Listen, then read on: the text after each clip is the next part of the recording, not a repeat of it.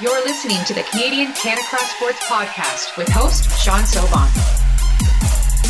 Join me as I explore the sport of Canicross across Ontario and North America. Now, let's haul some tail.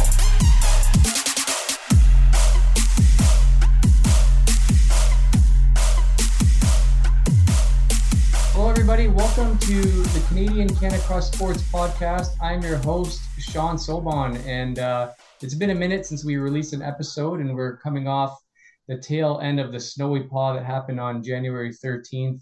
You know, running a race in January can be kind of hit and miss because you don't really know what the weather's going to do, and we had some weather considerations for the snowy paw, and I was really kind of watching the forecast. And about 2 nights before the race, we decided to push the start time back so everybody could kind of have safer traveling conditions and allow the snow plows to hit the roads. And it turned out to be a really good decision. We still had a great turnout. It was a lot of fun. We had snow, we had wind. It was a tough course because of all the fresh snow that came down. And I really got to say that the folks at Island Lake from the Credit Valley Conservation Authority really did a great job helping the event go off well. Everything was plowed there. They even took a snowmobile and went around the course several times to try to pack down some of that freshly fallen snow. So I want to thank everybody who came out to support the snowy paw.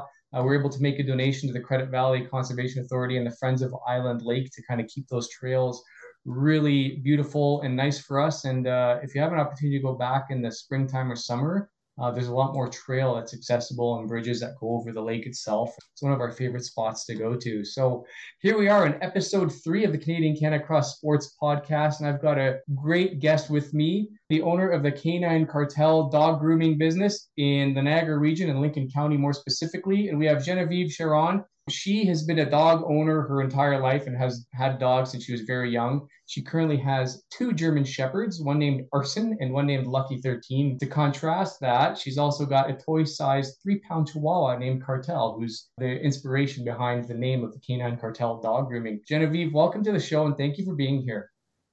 Yes, thank you for having me. I'm super excited.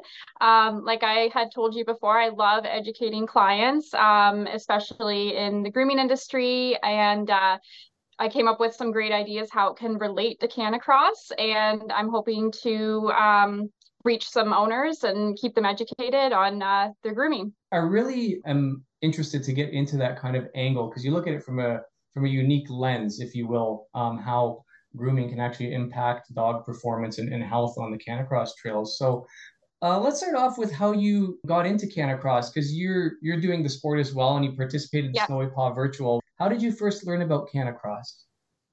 Well, it was probably last summer. I was running along the Welland Canal, which is near my shop, and there was a girl running with a husky, and I saw the harness the dog was wearing, and I was like, that is such a strange harness. I've never seen one before.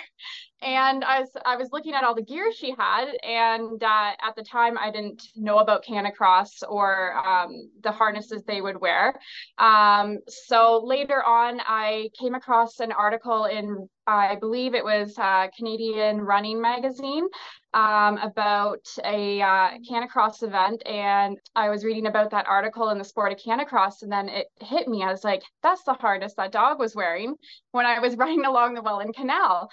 My dog, she has a slap mill and she loves to run. So, and then I run separate from her. And I thought this would be an amazing thing if we could do this together.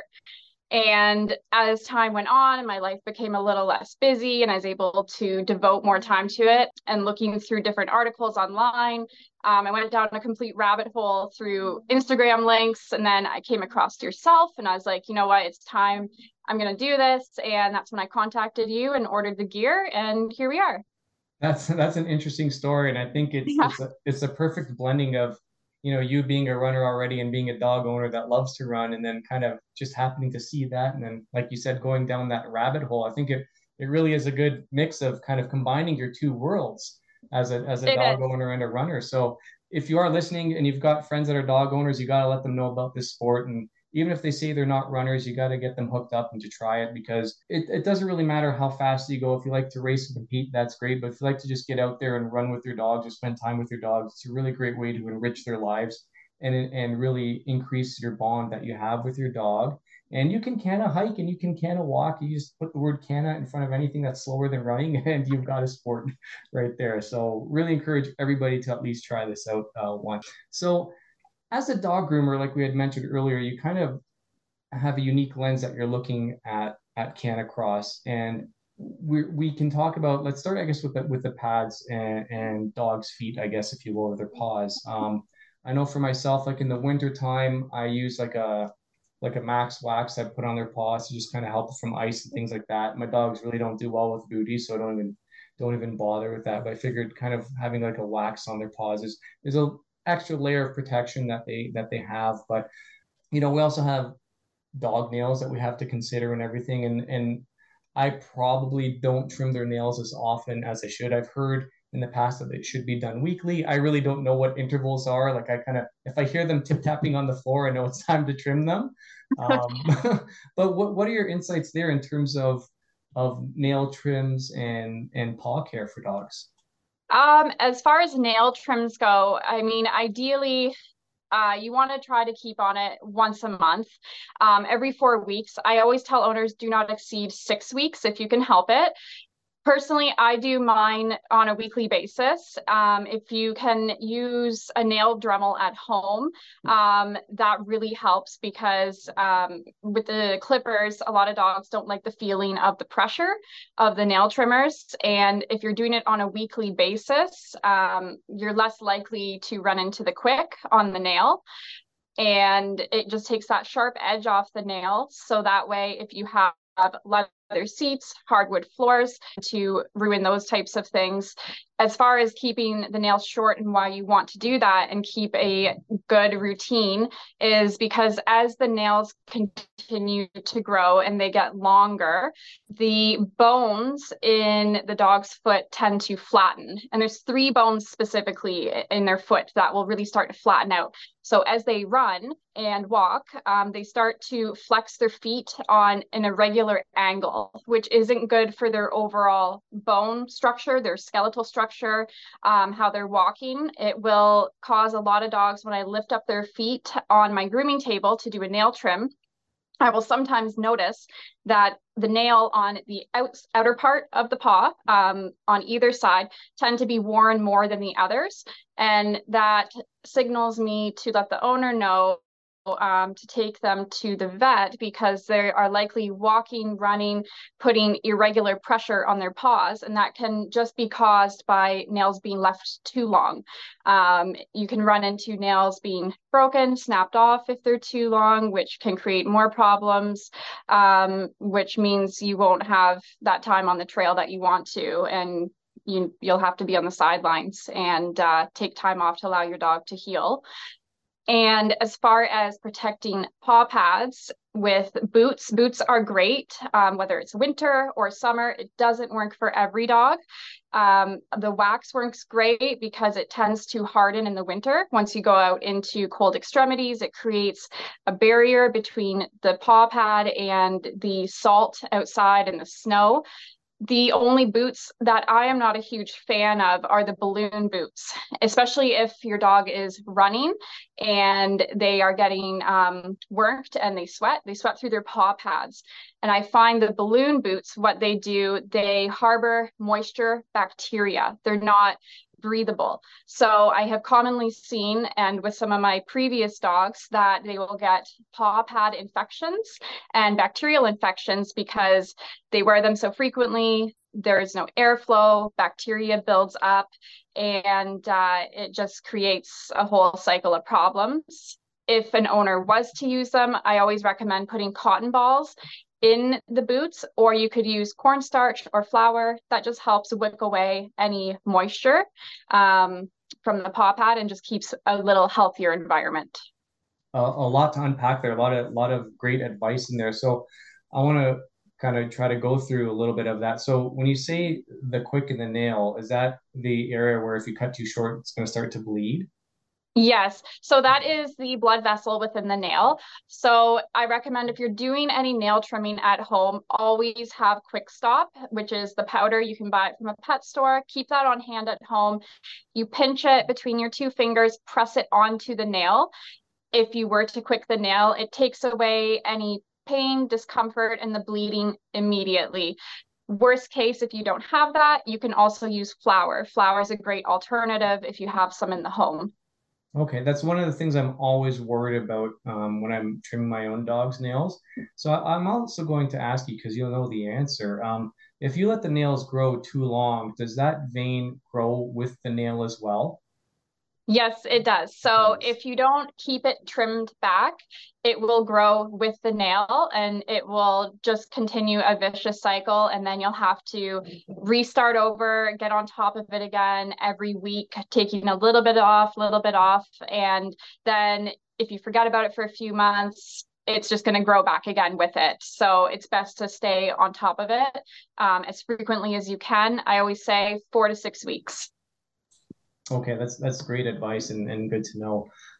So you also mentioned infections with those balloon type boots, and I have seen those. And from a person who doesn't use booties, to me they look like a great option because they would, they're going to be waterproof and they look like they're going to stay on well. But I guess there's a lot of considerations to take into play that I didn't really think about before. So if a dog does happen to get an infection from wearing those boots, what are some telltale signs that you would see that, hey, I think my dog has a paw infection? You definitely see like you'd have an odor. First of all, most likely a foul odor or like a yeasty type odor. Usually you'll start to see secretion coming through the paw pad, deep in between the pads. You'll commonly see sometimes a clear liquid will begin, but especially if you see yellow, green color, you know that it is quite infected. You'll see them raw, they're quite red. You'll even see swelling of the paw pads. As soon as you start to see that, it's definitely something where you'd want to make a trip to your vet. Gotcha. Good to know.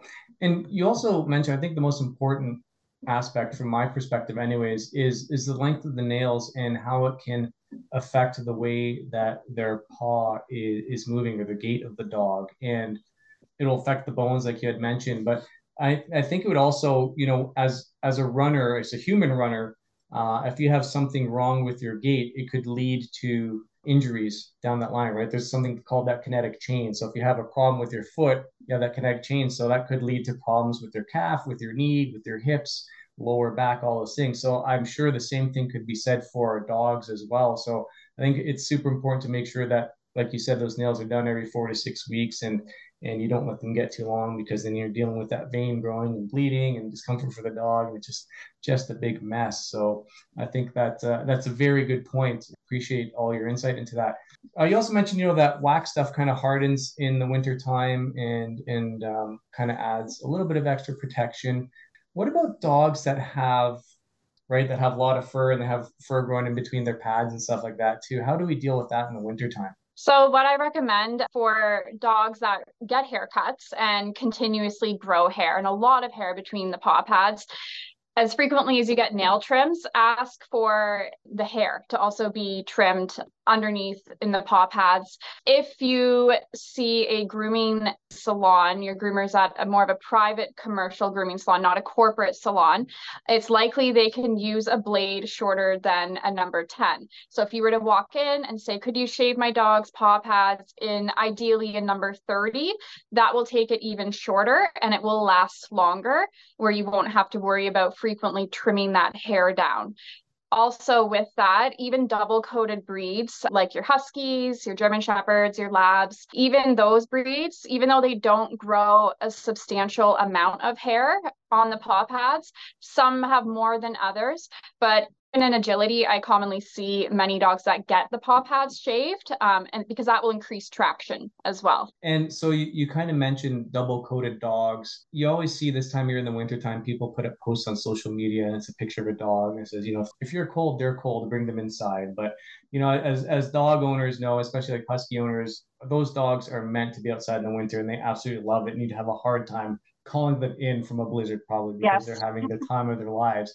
And I guess part of that reason is the way that they're designed, if you will. They have a double coat, right? So let's talk a little bit about the different coats of dogs and how to properly care for them, especially in the warmer months. Is it a good idea to kind of trim those coats in the warmer months? Yeah, I don't see it as frequent, but I still hear about it here and there. Owners asking about whether or not they should take a double coated dog, even a dog like a golden retriever, and shave it to keep it cool in the hotter months. I'll have some owners also asking about just shaving the belly, thinking it will keep them cooler in the warmer months. Shaving the dog entirely, shaving just the belly, none of it is good. It will in turn cause more problems. So prior to going through with something like that, I always let clients know about the risks that are involved.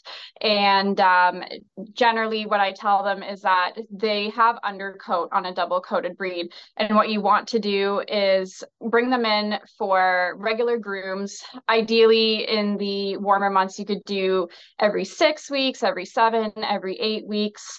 It's owner preference. But what it does when they come in and we help remove that undercoat is it helps to keep their body temperature regulated.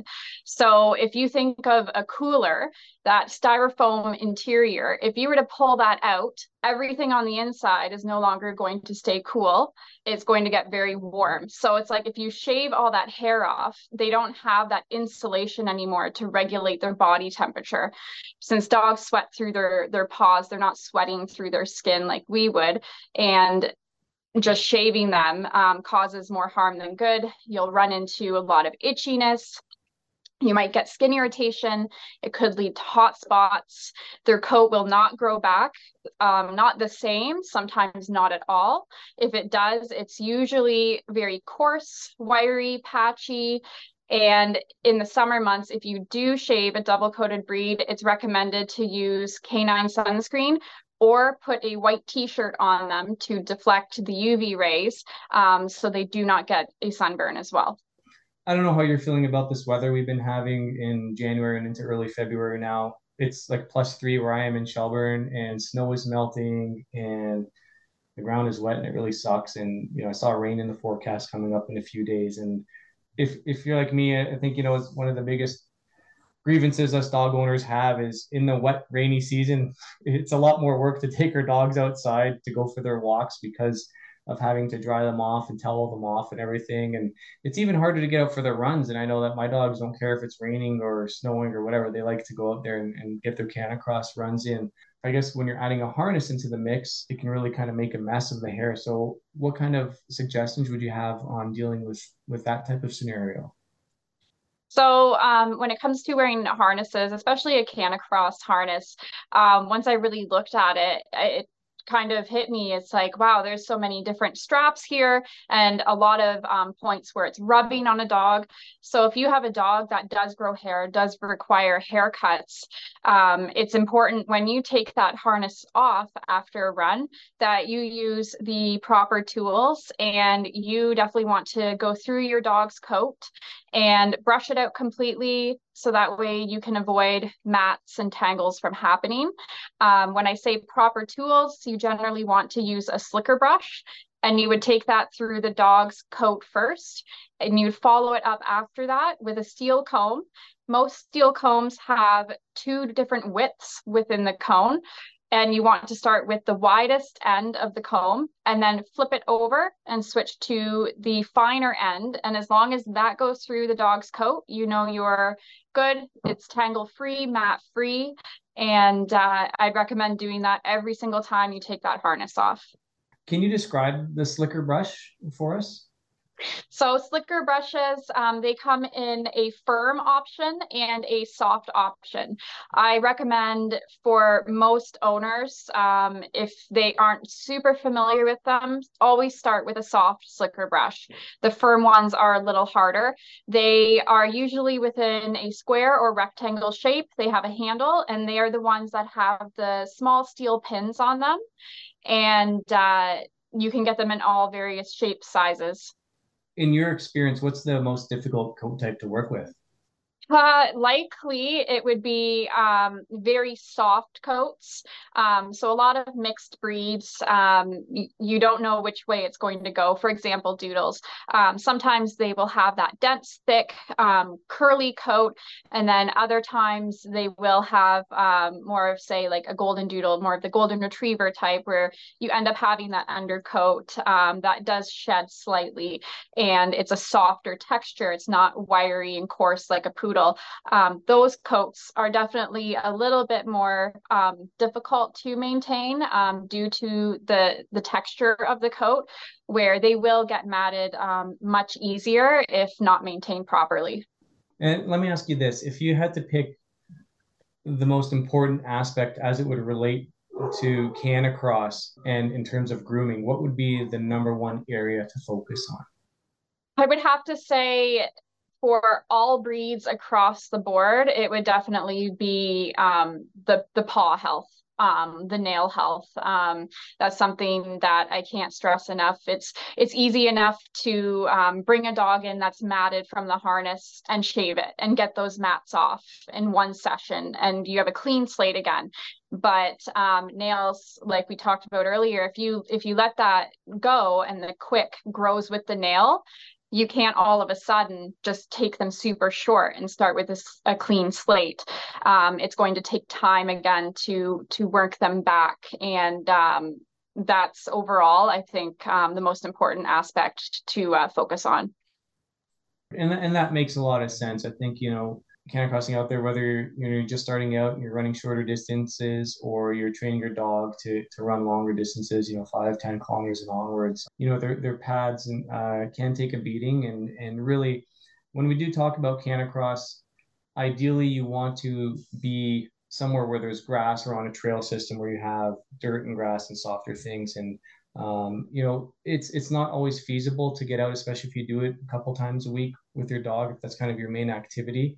Sometimes you have to be out in the urban areas and you're on the sidewalks and things like that. And it can roughen up their pads. So I think that pad care and that paw care is paramount. I would certainly agree with you on that. Let's talk about relationships between clients and groomers. And as a groomer, let's look at it from a perspective of what makes a good client for you and what makes a client that might be a little bit more difficult. So, because there's a relationship there. Like, do you have people just drop them off and say, okay, I completely trust you, do whatever you want? Or, I don't like the way you made my dog look after the appointment. Like, how do we make sure that we don't run into issues? Okay, so I think the biggest thing is making your policies known and having great customer service. That's what I really push at my salon.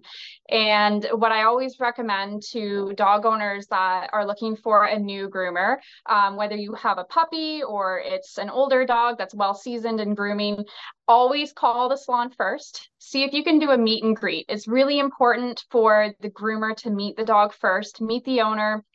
You two can have a discussion. The groomer can figure out what your wants and needs are, as well as what is best for the dog.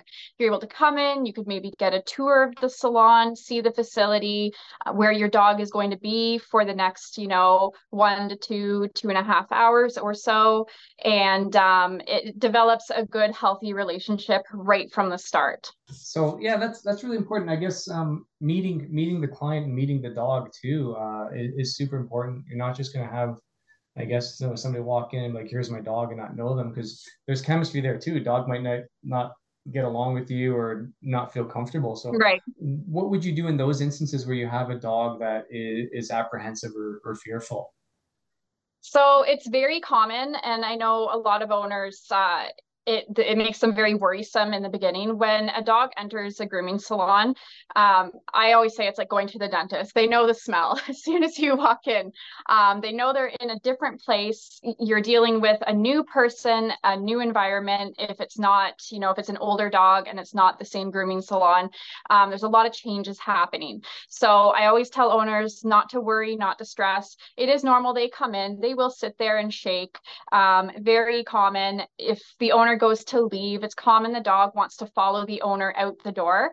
And I always say, I wish I had a camera that I could show them, because as soon as the owner walks out the door, that dog comes in and walks in absolutely no problem, like nothing happened. It's like dropping kids off at daycare. And when it comes to aggressive dogs or dogs that, you know, might have some temperament or behavioral issues, it's always great to let your groomer know ahead of time. It's not good to hide those types of things. Being upfront and honest will definitely get you further, and you're going to do more good for your dog as well at the same time. There are groomers out there that will take on dogs that are a little more reactive. So myself, I work with a lot of aggressive dogs. And I always let the owner know, usually when they leave and they don't have their presence here. I do see a lot of dogs that tend to settle down. It's something where I take my time with them. I have to usually book extra time to be able to get through it. But I always don't say write off your dog because, you know, they might be reactive or a little more aggressive. Talk to a groomer first, go to the salon, develop that relationship. Just be very upfront and honest.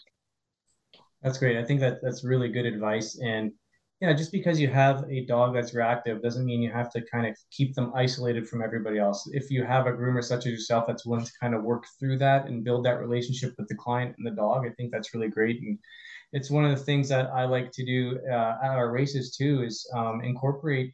I want every dog to be able to kind of come out to our events and experience them. And, you know, we were starting with our original races. We would have yellow ribbon to tie on to the dog's kid or to the runner to let people know this dog needs extra space. It's a bit of a reactive dog. And, you know, got some feedback from the client saying they didn't feel the ribbon was enough. So I went out and got yellow pennies. And at our last race, everybody with a reactive dog got a yellow penny to wear, to put on the person, not on the dog. And Yeah. that's just a signal, like, you know what, let's give these people some more space, and then that dog can still kind of be comfortable and partake in the festivities. And it's worked out really well. You know, just because you have a reactive dog doesn't mean your life has to be completely stressful. And I think, let's face it, every dog has a certain level of reactivity built into them anyways, right? It's just their nature, Yeah. I think, Yeah. for the most part, right? So I want to talk with you a little bit about Canicross yourself, because this is something new for you. From the first time I put the harness on Lucky 13, she's the one that I run with, my German Shepherd. I think it's just being on the slap mill at home. She runs in a harness. She's hooked up at the harness. She knows to pull, and she can run at her own pace, her own speed. And I think that's made it a really great, fun transition to being in the harness and running with me. She still feels that pressure of pulling, and I'm the one holding her back slightly. But then once we kind of take off and start running together, it's really great experience. I love it. It's great for a bond together. We can get outdoors, spend a lot of time together. And I'm really hoping that when I get out within the Niagara community, that I'll come across other people in the sport as well. Absolutely. And I think, you know, you being out there with your gear and running with Lucky 13, you know, somebody else might see you and think, hey, that's a cool harness. I got to look into that, right? Yeah. Because you're new at the sport, you're definitely not new to dogs. You're not new to running, and your dog certainly isn't new to running because of the flat mill. What advice would you give for your own personal experiences to newer Canicrossers that are listening to us right now? I would say don't be, you know, intimidated. Don't worry, stress, just go for it. You know, if you're thinking about ordering the gear like I would say just go do it and get out there. If you don't have the gear yet, you know, just get out there and run with your dog. And maybe, you know, you're able to attend some events in the meantime, meet some other people. It might give you the opportunity to try some gear on your dog. I definitely say just go for it. And I don't think anyone would regret it, and I don't think their dog would regret it. Yeah, I love that advice. Just go for it. And, you know, when I started running, it was just with a leash and collar. And then I kind of got down that rabbit hole as well and fell in love with the sport of Canicross. And here we are today. You know, for me, I wasn't really sure about the equipment and the gear. And there is an intimidation factor there because you see all these different options out there. And it very much is a bit of a personal preference. So, you know, there's no wrong way to do it. There's no real wrong Canicross gear out there. I mean, you don't want to be running in a harness that's designed to prevent pulling or anything like that because you can cause damage to your dog. But I mean, as long as you find something that's made for Canicross, go out and try it. And for myself, I went and bought like a hands-free leash system from Amazon for cheap. And in the long run, you end up spending more money because that thing didn't last very long and it wasn't what I was ultimately looking for. So I ended up going out and getting my gear anyways, right? So had I just gone out and got the proper gear at the beginning, that would have been the end of the story, because the stuff I've had now for the past 2.5 years is my original stuff, other than the bungee leash Piper chewed through once. But other than that, that's been replaced, and that was my fault. I left her unattended with the leash in the car. But anyways, beyond that, yeah, just go out and get the gear and try it. You're in the Niagara area. Definitely encourage people to reach out to their communities, their local communities, because our province is so big and we're so separated. If you can start your own little Canicross group, or just find some friends who are interested in the sport, just get out there and do it together, and experience in doing things is probably the best way to learn. I wanted to ask you a little bit about, before we go, about your experience running with Lucky 13. For myself, I always note that there's a lot of like unspoken communication with me and my dogs. They're always kind of checking back on me, or knowing if, they know when I'm tired, or I can tell when they're tired and they want to go home. Like, what's your experience been with Lucky 13? So far over the past few weeks, I would say it's been a positive experience. I have noticed little things where, she might get distracted. She sees another dog. If she sees another dog going the opposite direction on a path or up on the hills, she might slow down and try to stare a bit more. She'll ease off her speed, and I almost run into her a few times. There are times when I know she's tired and she tends to slow her pace, and she'll run beside me. She's still getting used to running at more of a steady pace. Her slat mill, she would do full sprints, take a break, do more sprints. Now it's a very even, steady pace. So we're working between 5 and 8K at a time. And I'll notice she'll get good bursts of energy, then she'll slow down again. She's a little reactive with birds and squirrels and things, so we will work on that. But it's been a really great experience. Yeah, those squirrels, they can be death traps, I think. Yeah. Yeah, we're working on that. My dogs are very good at ignoring other dogs now, and that's been, big work in progress. The squirrels still get them, but I'm able to get them back on track a little bit sooner. And then, right. once spring comes and there's more birds around, there's this one house and they've got bird feeders and they throw like peanuts on their front lawn. So they've always got squirrels and chipmunks and birds. And I don't know why I haven't stopped running by their house, but I always do. It's on our route, and my dogs always go nuts there. So it's, it's their death in the face a few times, but I love to tell about the story. So it's lots of fun. Yeah. Yeah. Oh my goodness. All right. Well, listen, I want to thank you for your time, for coming out here and sharing your expertise, in terms of dog grooming and how it can relate to Canicross. And I think, I learned a lot. I hope people who are listening have learned something. I think they would, for certain. If people are in the Niagara area and looking for a dog groomer, or if they have any questions for you related to something that we talked about in the show, how can people get in touch with you? It's always best to look us up on Instagram. It's _the Canine Cartel. It's all spelled out as the full word, so not K and 9, but the word K9. I can be emailed. It's my first name, Genevieve, at thecaninecartel.org, or they can text or call the business phone, which is 905-328-0559. I welcome at all times any questions, any concerns owners have, and they want to run it by me. I welcome it at all times. Oh, that's great. Really appreciate that. And are you on the Canadian Canicross Sports Facebook page?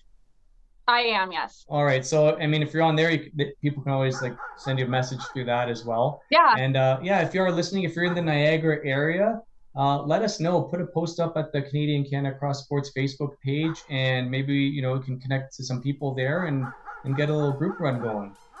Yeah, no, that'd be great. Yeah. All right, Genevieve. Well, thank you very much. And until next time, haul some tail. Thanks for having me. That's all I have for you today. Thank you so much for listening. If you'd like to help support the show and help grow the sport of Canicross, please subscribe to the podcast and leave us a review. Also, don't forget to follow us on Instagram and on Facebook at Canadian Canicross Sports. And if you'd like to be a guest on the show, please email us at canadiancanicrosssports@gmail.com, or you can leave us a DM on Instagram. Talk to you next time. Haul some tail.